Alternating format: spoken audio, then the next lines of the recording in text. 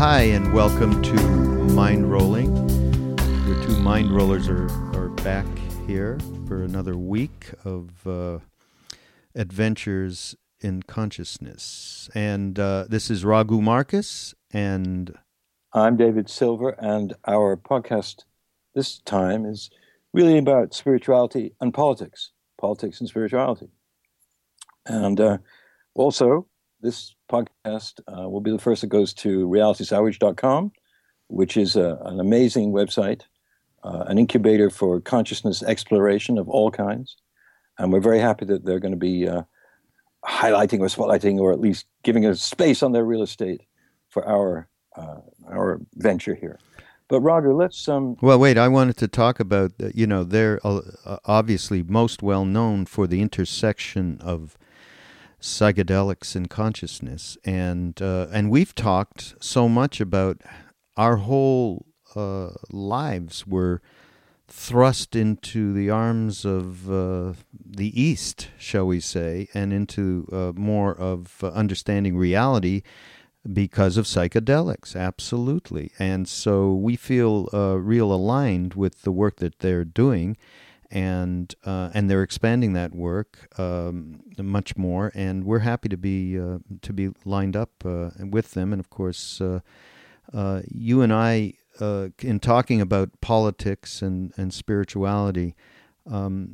Just to go back a little bit, we both should do it because we come from opposite ends of the spectrum. I mean, I'm from Montreal, and as you know, we Canadians, are fairly apolitical, and I grew up in a completely apolitical household, and we didn't even know we had a government. Once the Queen came by, and my parents took me down there, I was like 5 years old in Montreal, and it was like we actually went and hailed the Queen, which is, I know, our closeness to you there, Mr. Silver. But and your household, though. Don't drag me into this. I just work here. Yeah, right. But yeah, we came from totally different backgrounds because I grew up in the north of England, and my family was to the left of Stalin, my father and mother. And we were indoctrinated with socialist and communist propaganda from the age of 0 to 15. So even though I did kind of transcend that a little bit when I went to university, it's still in me. And that sort of left liberal progressive thing is part of my life. And so it is an issue for me and for Raghu in different ways as to how do you interact with politics and activism now, and how did we? And what are the inherent, sort of conflicts, even contradictions in being on some kind of spiritual path and being effective to try and make things better in the society. Yeah. So what do you want to say about that, Raghu? Well, first I want to say that although we were way apolitical, and then growing up in the 60s and all, I mean, there was a war in Vietnam, so we certainly were at the very least, emotionally involved against the war. But ultimately we were also involved as we were down at the border there and shuffling people over, at least a couple of people. One I ended up in our little commune with, not commune, it was like a house with a bunch of us in there, whose name is Jesse Winchester, actually an incredible singer-songwriter from Memphis, Tennessee, and he's still up there. He never went back, although he got a pardon at one point. So as some of you know, if you've listened to Mind Rolling, we, in my case, ended up in California, and David, spent some time out there as well at that time, and we talked about, in my experience, was getting tear gassed and getting high and thinking, boy, this is a great place out here. Even the airs get you high, and that's how political we were at that moment.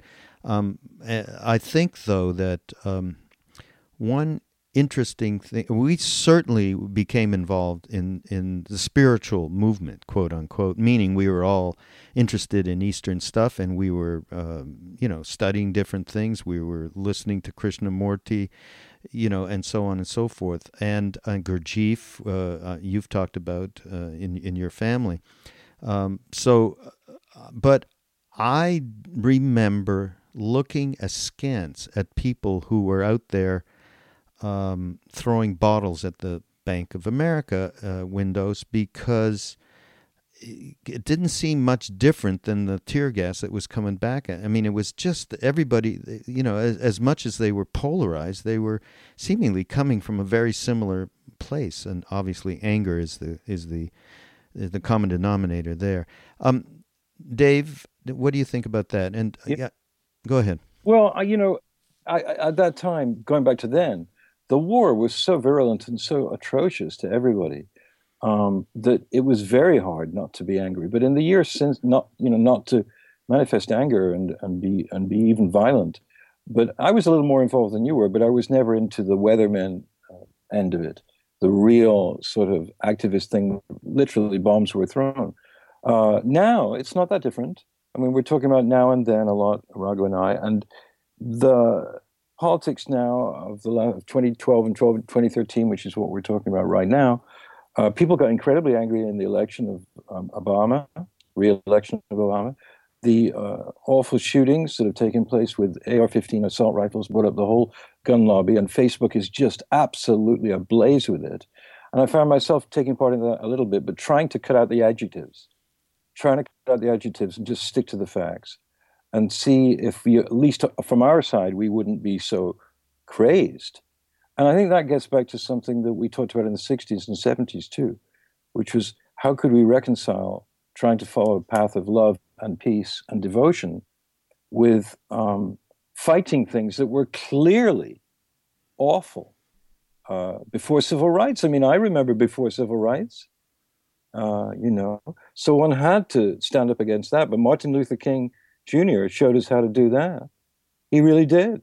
I mean, his Gandhi-esque approach to a nightmarish situation in the United States of America, particularly in the South, but everywhere, was to be a peaceful warrior. So from that, I learned a lot from MLK, honestly. Mm-hmm. Didn't you, Roger, really? Yeah. No, absolutely. I mean, total hero then, now.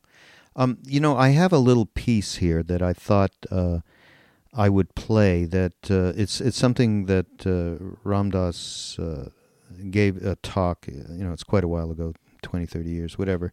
And in that talk, he relates his own experience around this subject. So I thought, why don't we just play this for a minute?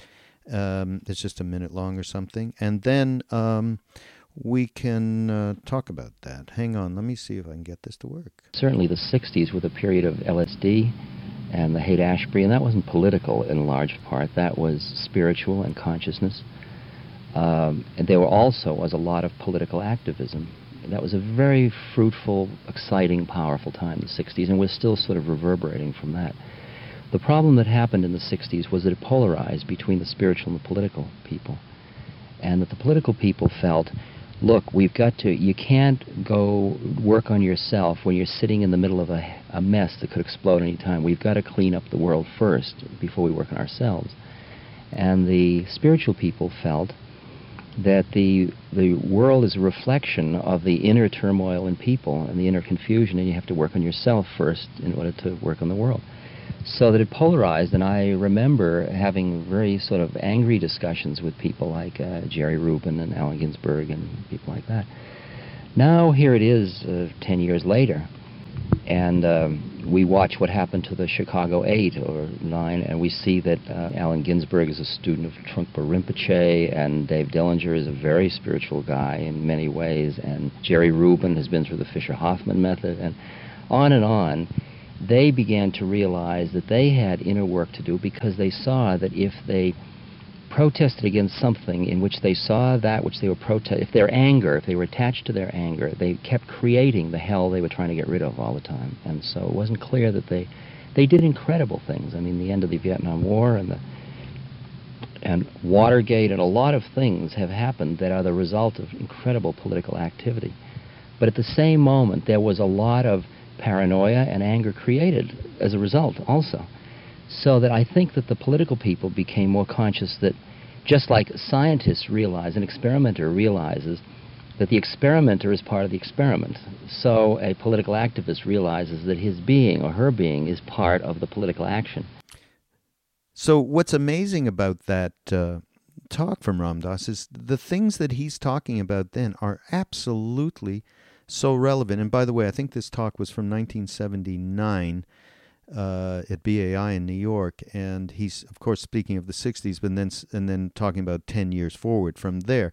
But basically there was a major polarization of people into spiritual, looking at just within that world, and were very apolitical. I was one of those people for sure. And then the political people were looking down, like you are just sitting around, contemplating your navel. You're useless, But then what he says, Ram Dass says in this thing that's interesting, is that people like Ginsburg and so on, became involved with different practices. Buddhism in Ginsburg's case. Who was it? Dave? Who he was talking about? Trunk. Well, he his involvement with Trunk, but then he was talking about Dave Dellinger, who was one of the Chicago 8 protesters who was in court with Abbie Hoffman. Right. They all in some way became spiritual, but then so did the Beatles. The Beatles were political, and then suddenly they were exposed, John Lennon in particular, to all kinds of weirdness coming out of angry revolutionaries, so-called. And I wanted actually, Raghu, to read something from John Lennon's song Revolution, the Beatles song, which sort of says what happened. We all turned a little bit like this. Part of the song, he says, "You say you got a real solution. Well, we'd all love to see the plan. We're doing what we can. But when you want money for people with minds that hate, all I can tell is, brother, you have to wait. Don't you know it's all going to be all right?" So he said then that he wouldn't get involved in violent protest, but would still remain, this was John Lennon, in the activism that had to take place in women's rights, gay rights, violence, the whole thing. And I think people now, without sounding like pontificating, but, know that in those days, it was a big mix. It was a big stew of people trying to find their inner life, but being absolutely outraged by what was happening in the society, and then having to deal with that. And Ram Dass spoke so eloquently about that, right, Raghu, about, just not giving the anger back. He was so good at that. He really was, is still good at showing us how to be detached from the anger, but it doesn't stop the intensity of the activism. Right. Just like right now, when people say natural gas is fracking gas, they're not joking. That's such a terrible problem for so many parts of the United States now. And you have to do something, I think. But you can't get crazed and angry at the people that are doing it, I guess. Well, Would you like to expand on that, please? Yeah. Oh, thank you, sir. I will certainly. You know what, though? The truth is, I think that what we're seeing is when we talk about these are issues, Ram Dass was talking about these issues from the 60s, and, they haven't changed. These guys that did go out, Dillinger and Ginsburg and whoever else, and even Jerry Rubin, and they did make some changes inside themselves. They didn't stop, going out there and doing the social activism that they were doing. They didn't stop doing it, and they blended that in with what they were, that was developing some spiritual compassion, heart of compassion. What was still something that they continued to do. Are we missing some of that today when we see the vast polarization? And I think there's a natural thing. Again, from my own point of view,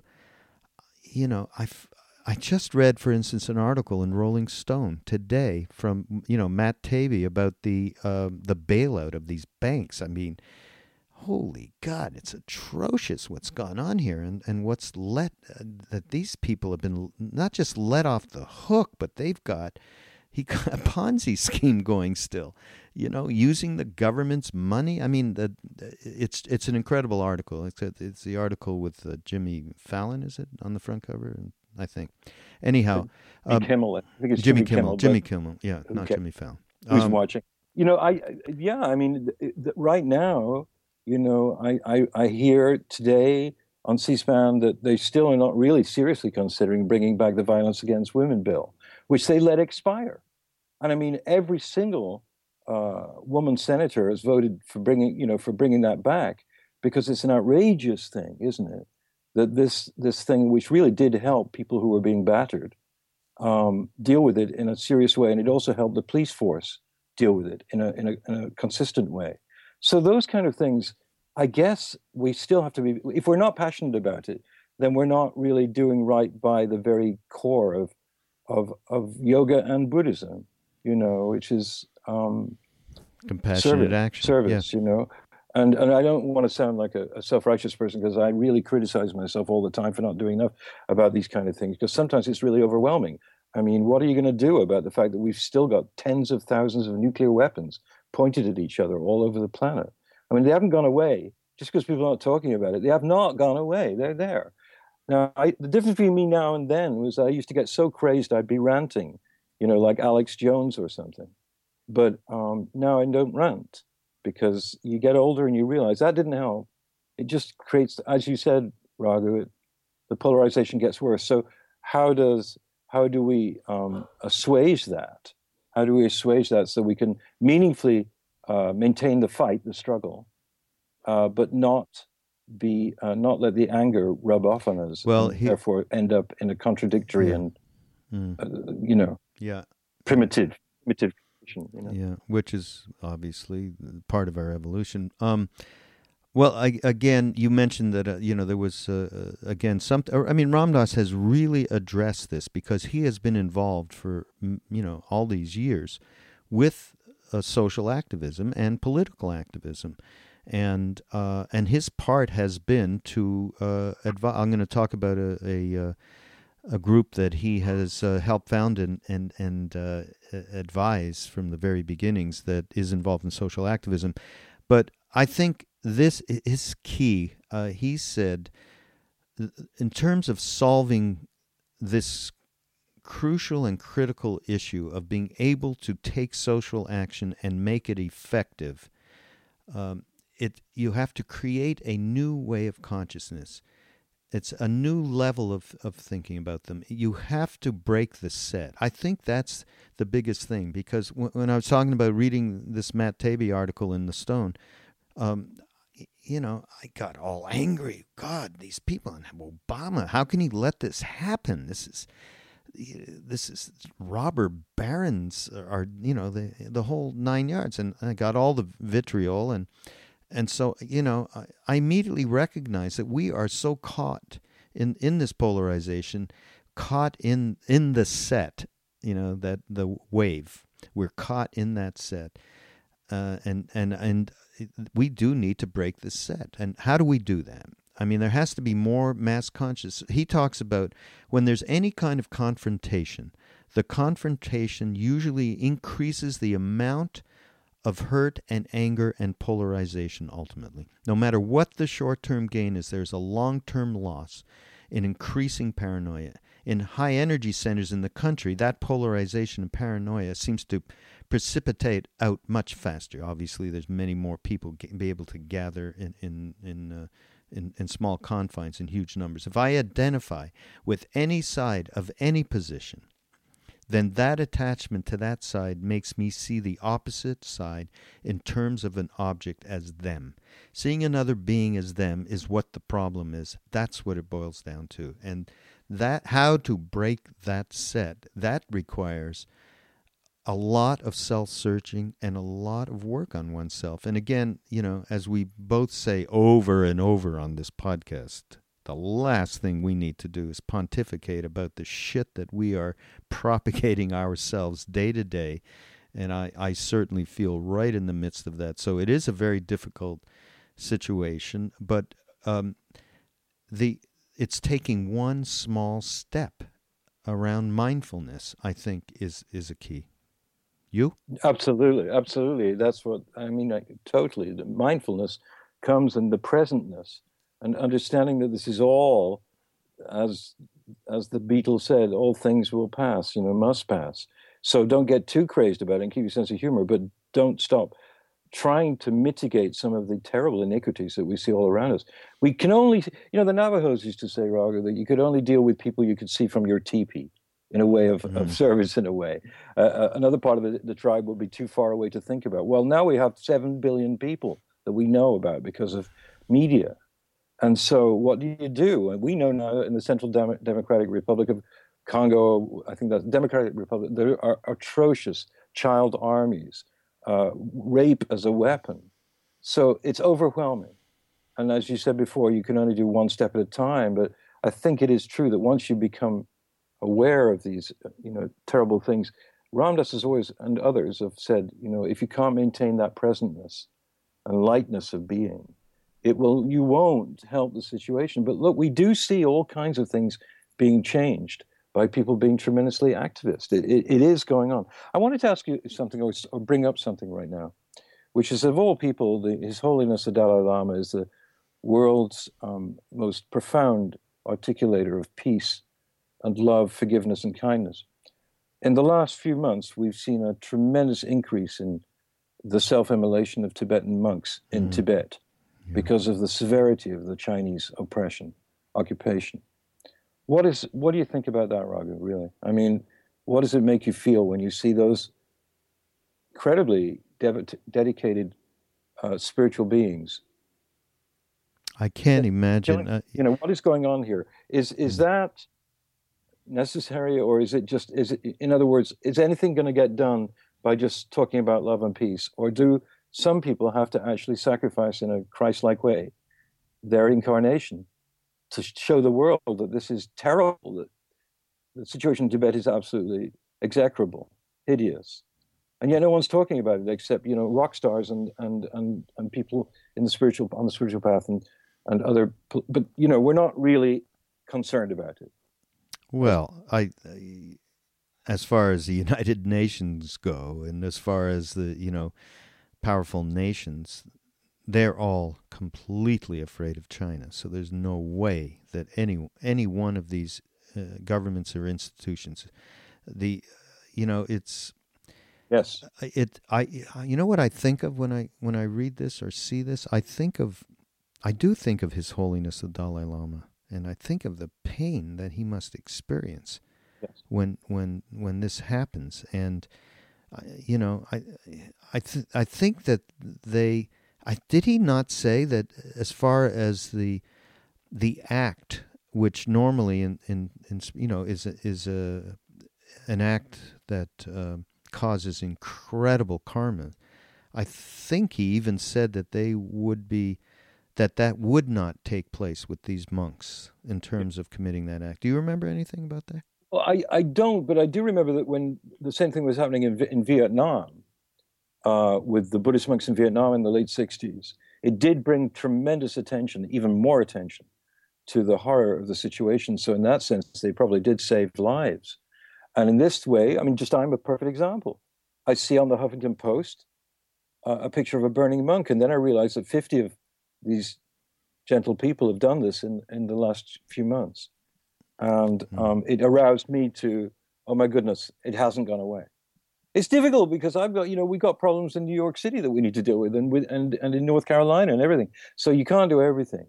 But the one thing you can do, we keep going back to it, I guess, is this: no matter how horrific it seems it is, you still have to deal with it with a certain kind of presentness and detachment and compassion, even for those that are the perpetrators, which is real tough. Raghu, maybe could you play that other Raghu piece, which is about that? It's about how do you deal with an entity which could be an enemy, and how do you deal with that, with an enemy, really?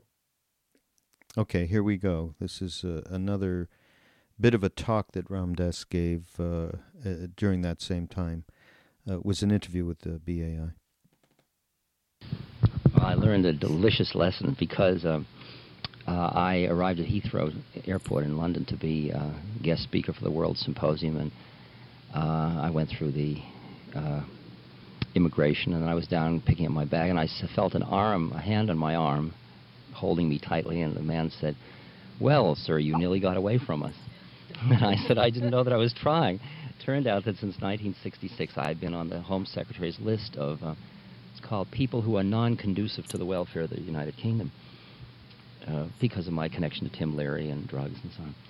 And so I was brought upstairs to the detention room, where for 10 hours, I guess, I was there with a group of delightful Pakistanis, Iranians, and Indians, all of whom were non-conducive to the welfare of the United Kingdom. And we had I couldn't have spent a more delightful day. And we were led to the bathroom with armed guards and taken in armed buses to cafeteria where the cook would open a locked window and hand out the food and lock it again in case we should leap through the window and attack her. And finally, at around 5 or 6 o'clock, they decided that I was really too bad to let in. And then they couldn't find an airline that would take me out of the country. I wanted to go to Amsterdam. Finally, they got Persian Gulf Airlines to take me. And they delivered me to the plane with armed guards, explaining to the stewardess that I was being deported. And all the people in the plane were watching me to wonder what kind of was I a sex maniac or was a bomber, a mad bomber? So I went to Amsterdam, but World Symposium had gotten on the case, and they got involved with the Member of Parliament and the Home Secretary, and the next Tuesday I was invited back in, met by a government official with a warm welcome, and he and I discussed the fact that people could change and that I was now really a good guy and that I loved England. So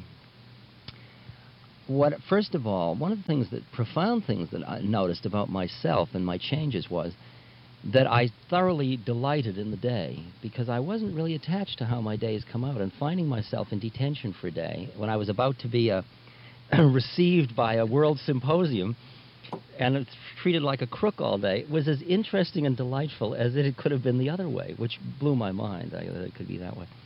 And the other thing is that I understand the predicament of governments, and I don't feel that they were doing anything other than protecting the people of their government, which is what they're supposed to do. If they let in people who are in any way destructive to the fabric of the culture, they're held responsible for that. And we have a very funny thing where we're caught between a tremendous paternalism we invest in our governments and then a tremendous demand for independence. And we're independent until something goes wrong, and then we want to blame the big daddy for doing wrong. And I think there's a very delicate balance. Every time I come to the United States, I'm searched, and I go through that.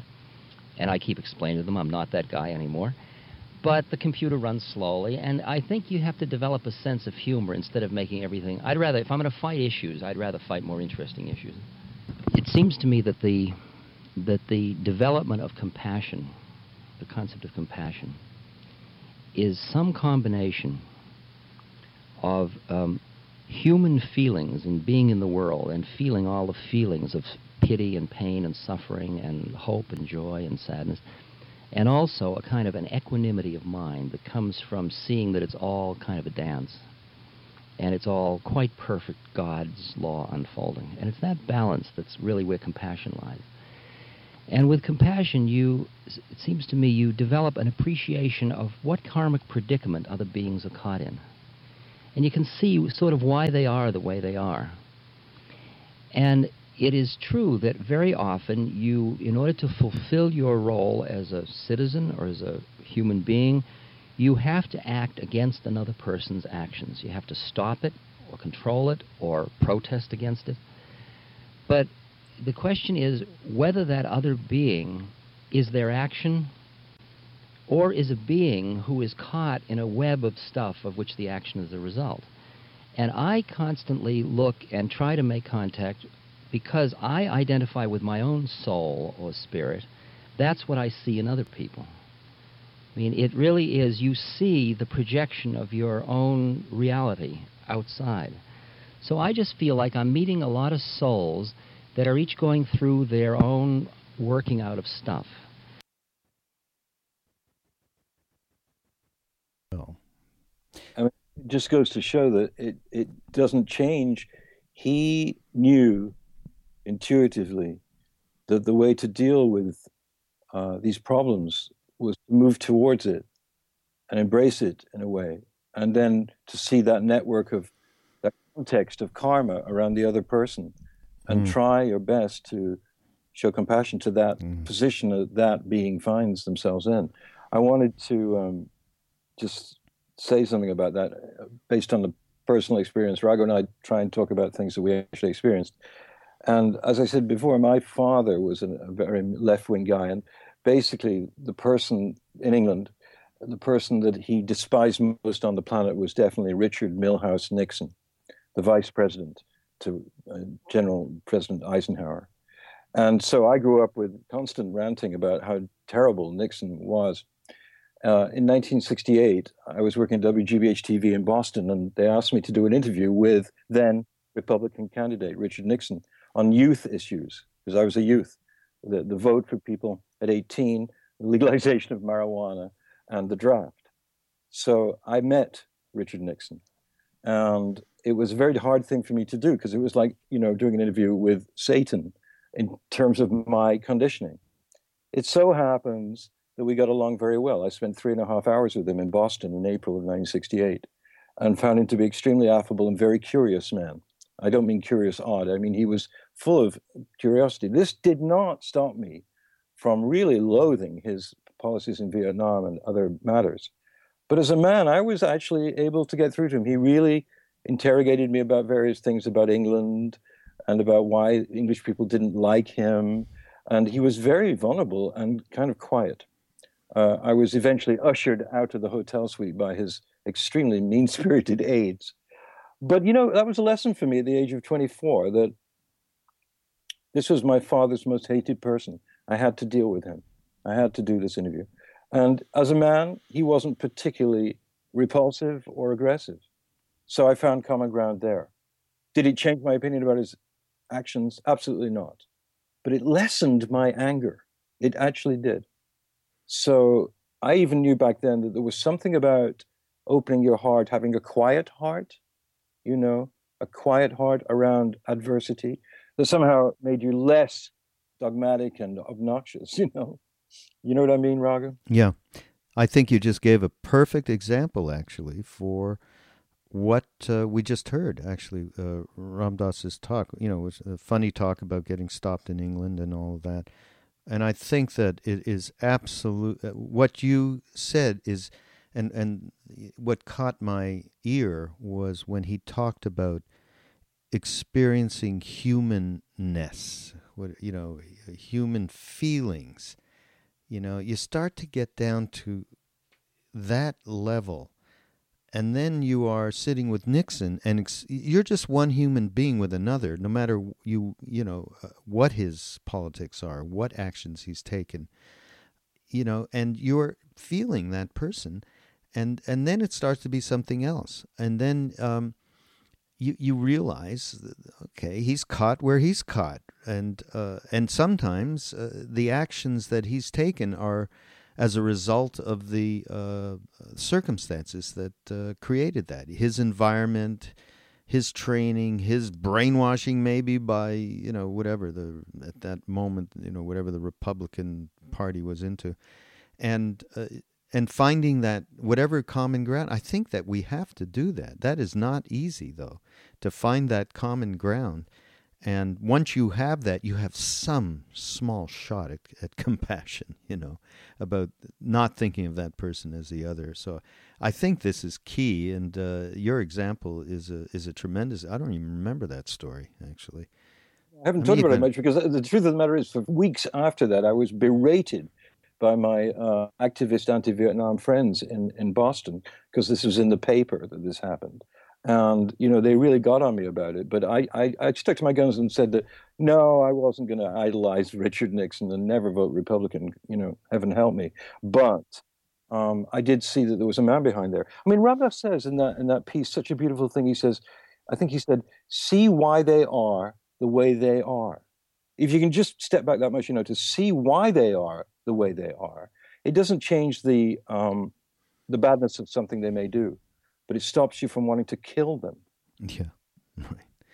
Yeah. No, the whole thing about developing a sense of the humanity of each person that you're dealing with is key. I mean, you can't take any action unless you can develop that, and it goes a long way to the beginning of developing some kind of heart of compassion. These are all big words, I mean, there's and some pontification, because I'm sure I'm going to go out and I'll see the news and see some horror that's gone on, and I'm going to, inside myself, I'm going to react, and I'm going to, a stream of epithets, I'm sure, will come out of my mouth.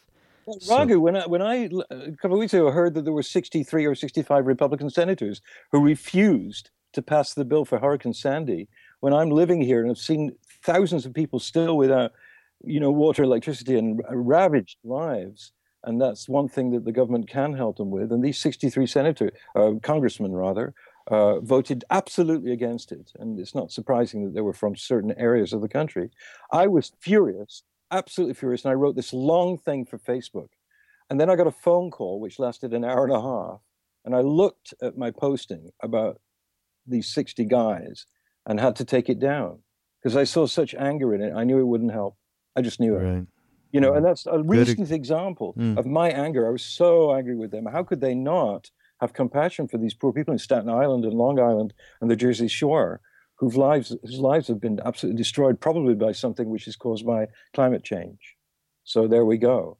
The circle of that. Yeah. Lack of ignorance. How do you not get angry at that? You're so right, though, man. You are. I mean, I'm angry now. I don't want to. I know. This is a really difficult thing. It almost takes maybe if you were sitting with one of those senators, you have some shot, right? Because you can get into, like you did with Nixon. I'm here. There's nothing I can do. I'm having this meeting with this person for whatever reason, and you immediately feel the common ground because that's what we want to do. We don't want to be in conflict with people. Although there is some part of us too that loves loves being, we have our great group, that Wall Street thing. What's it called? Occupy. Yeah. Occupy Wall Street. That movement, which is the most recent kind of movement that would be tangential to stuff that went on in 30, 40 years ago. And I have lots of friends who are, have gone down and taken part in it. And one thing I find is a certain enjoyment about being us and them. There's they're happy to be us and kill the them. And, I can easily go there with them and they want me to go there with them, and it's a tough situation because there's actually some satisfaction being gained by feeling like you're part of a that group that's against that other group, Exactly. I mean, how do you deal with this, sort of mass killings of children? I mean, it's like a biblical thing from the Revelations about end days. It's so awful and hideous. But I think, just to get back to Ram Dass's, brilliance in terms of the present. It never fails if you can just pull it back and turn it down many notches to give you better wisdom into how to deal with something atrocious. It didn't work for 6 million Jews and many more million other people in Germany and during the Nazi regime because it went too far beyond. And it was beyond the ability of anyone to fight them back. The only miracle you can think of there is the fact that they lost the war. They probably should have won it given their cunning.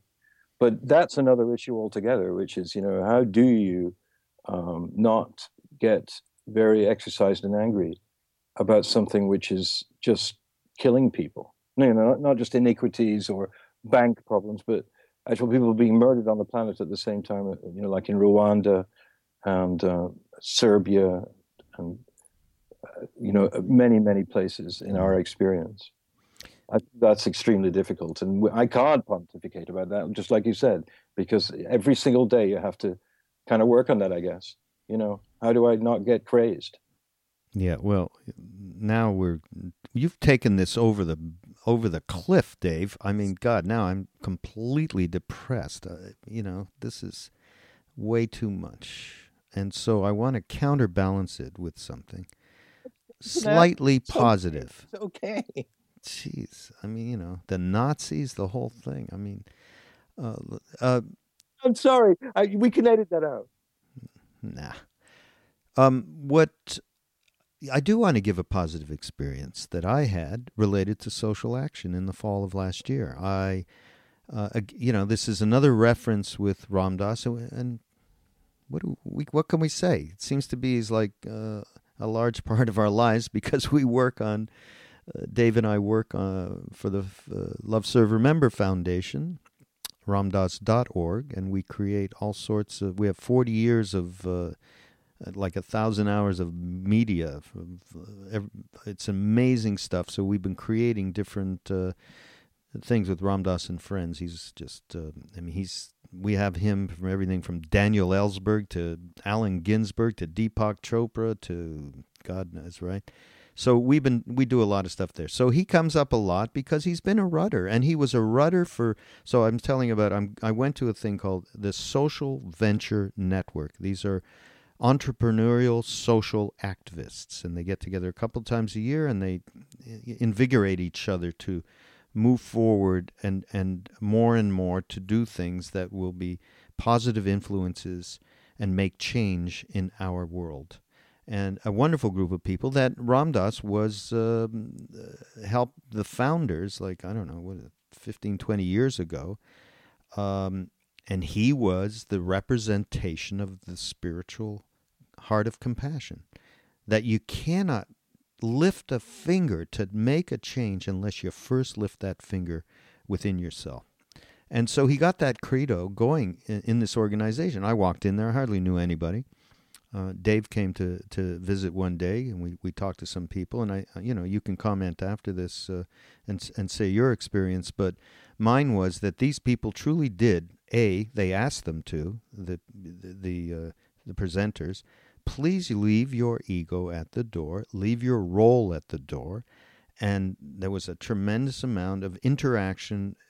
In many ways, through breakout groups, et cetera, presentations of people doing the most incredible good works around the world. I mean, I was blown away. We're talking about the likes of Ben and Jerry, the ice cream guys, and they've been there since the very beginning, and so on. A lot of these kinds of people who are really trying to do the right thing, but they are absolutely taking seriously the notion of working on themselves to get themselves into a place where they're not railing angrily out against whatever they're taking social action for. And so that is like the first baby step, and they're doing that. And so there is, and of course we hear, there's other people that are doing.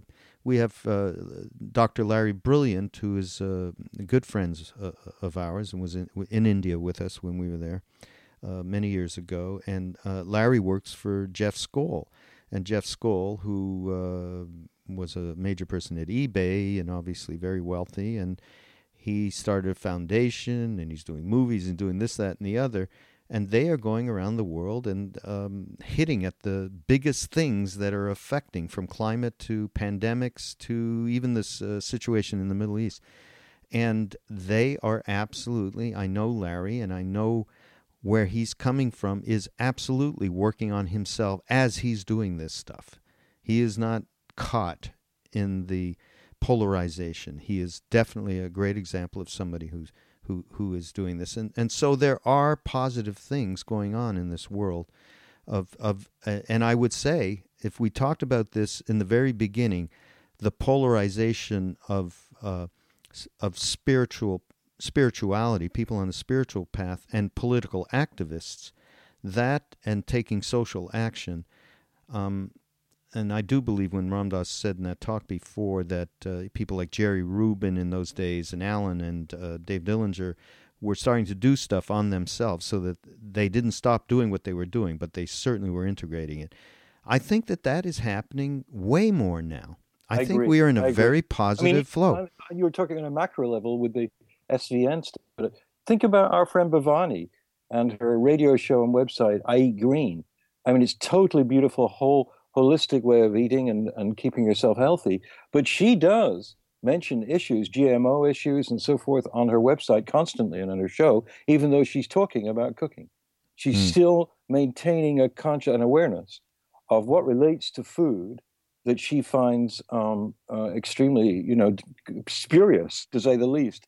And GMOs are a big part of it. Well, Bhavani is just a friend who's doing this, and she's not a major corporation, but she's making a dent in whoever listens to her or looks at her website. She does me. She educates me every time I read her website. So there's tons of that going on. We didn't have these tools in 1968. all we had were the streets. I mean, we weren't on network television. No one was listening. And eventually, Walter Cronkite noticed that there were millions of people walking through the streets and started talking about it, and that helped end the war. Now people have access, to the internet. It gets back to that, Raghu, that people can have a tremendous positive effect by, disseminating information that they're privy to. So, I'm glad you brought up the positive, end of this, because I know that people at Reality Sandwich, for instance, and Evolver are not just involved in talking about awareness, but they're also involved in many social issues involving economics. Charles Eisenstein's book, Sacred Economics, is amazing for those of you who don't know it. Just an astonishing work. And he's part of, those people in New York City. People are doing more now because the tools of communication are simply amplified in a geometric way. It's just astonishing. More than that, quantum. I mean, what would we have done with the internet in 1968? My goodness. Well, it is absolutely true that has enabled a large swath of people being able to participate in social action through social networks. I mean, there's no doubt that that's going on. The Occupy thing was all about that. But as much as all of this needs to be supported, and there's no doubt about that, you have to act. Everybody has to act, even if it's just getting up and signing a petition on Facebook. But this other part has to be part of it. I mean, it absolutely, the fact that as long as we are as soon as we look at somebody like Other, we got to look back at ourselves. I mean, that's the first baby step that everyone has to take. So enough of that already, though. I think that, by the way, the book you just mentioned, what's the name of the book you just mentioned? Sacred Economics. And I've seen Mr. Eisenstein talk, and he simply puts together a much more, oh my goodness, a truly spiritual, deep approach to the displacement of monies. And so that's an example of how, I don't know whether he'd love the word spiritual. I'm not sure I do sometimes, but people who are involved in inner work, applying themselves to societal problems, such as, you think of economics, you don't necessarily think that it's going to ever take in advanced thought or meditative stuff, but he's done that, and I recommend that book to anyone. Do you think it's on audible.com? Because we have to mention one of our sponsors, audible.com, who has all these wonderful books that you can download and listen anywhere with great readers. And audible.com/mindrolling podcast will send you over there and get you a free month to get this thing going. Audible.com. So wanted to mention them. Any other thoughts, Dave? I think we're coming to the close of this. Yeah, we are. I think, even just during the sort of existential experience of doing this podcast, I've been, you can't help but examine yourself. And I guess that's what everybody has to do in a way, So why am I angry? And should I justify this anger because there's something so terrible happening? Well, got to look into yourself, and it doesn't matter what tradition you're in, I mean, if it goes anywhere from Ramakrishna to Christ, Jesus of Nazareth, saying that, turning the other cheek and forgiving but not forgetting is probably the right way to deal with some of this pretty difficult stuff. Yeah. But you in particular, though, coming from this political activist family, and you're we're both immigrants here. I was going to accuse you of being an immigrant that should, I think there needs to be a little bit more nationalistic spirit coming from you about America. I haven't. Oh, really? Yeah, I haven't. America. I mean, I'd be nowhere. If I'd have, moved from England to Tierra del Fuego, I'd be on a mountain really happy. Well, listen, what about this, the paternalistic thing Ram Dass talked about? I mean, you should really feel that because you've been allowed, and me, to stay here. But you are still a citizen of England. You can be thrown out at any time. I actually got my... It's called a green card. And by the United States Constitution, although I have no idea if it's in the Constitution, I'm allowed to do what I want. But I'm a member of the European community, and I'm happy because I want to be a member of all communities. Yeah, well, that one's going down the drain, so you ought to be happy you're here. Folks, this is Mindrolling Podcast, mindrollingpodcast.com. We do have these lovely sponsors, but we depend on you guys to help support keeping Dave in the grub and me to get gas in my car, and because I got to do a lot of driving around North Carolina in those mountains. So just go to our website and donate if you can. That would be wonderful. We do appreciate the support, folks. We really do. Like food, you like transportation. Yeah. The other thing is, I'll tell you, Dave Silver is a wonderful man. He has created, if you go to mindrollingpodcast.com, you will see extras. And Dave has created on this most wonderful tips on different books and in playing videos and music and so on. I mean, he has done. What's your latest thing? What's up there now? Up there now are 3 actual quotes from His Holiness Dalai Lama from a book called The Path to Tranquility. And it's very appropriate for all times, but for now, I think. And it actually relates to this podcast a little bit. Anyway, there are 3 quotes that I really treasure, and then before that, there's tons of other stuff. We put music on there that we like, and we put books and everything that sort of crosses our mind that we think would not hurt the planet a little bit. Yeah. So, and we may even have a T-shirt soon, Dave. Yeah, what Mind Rollers. It's going to say, "Mind Rollers, mug your mind." Yes. If you like that, send money. Yeah. All right. This is it. Thank you to everybody for listening. Thank you, Reality Sandwich. And you guys from Reality Sandwich that are listening to this, we'd love to have you on a weekly basis. And subscribe to the podcast. And we will see you next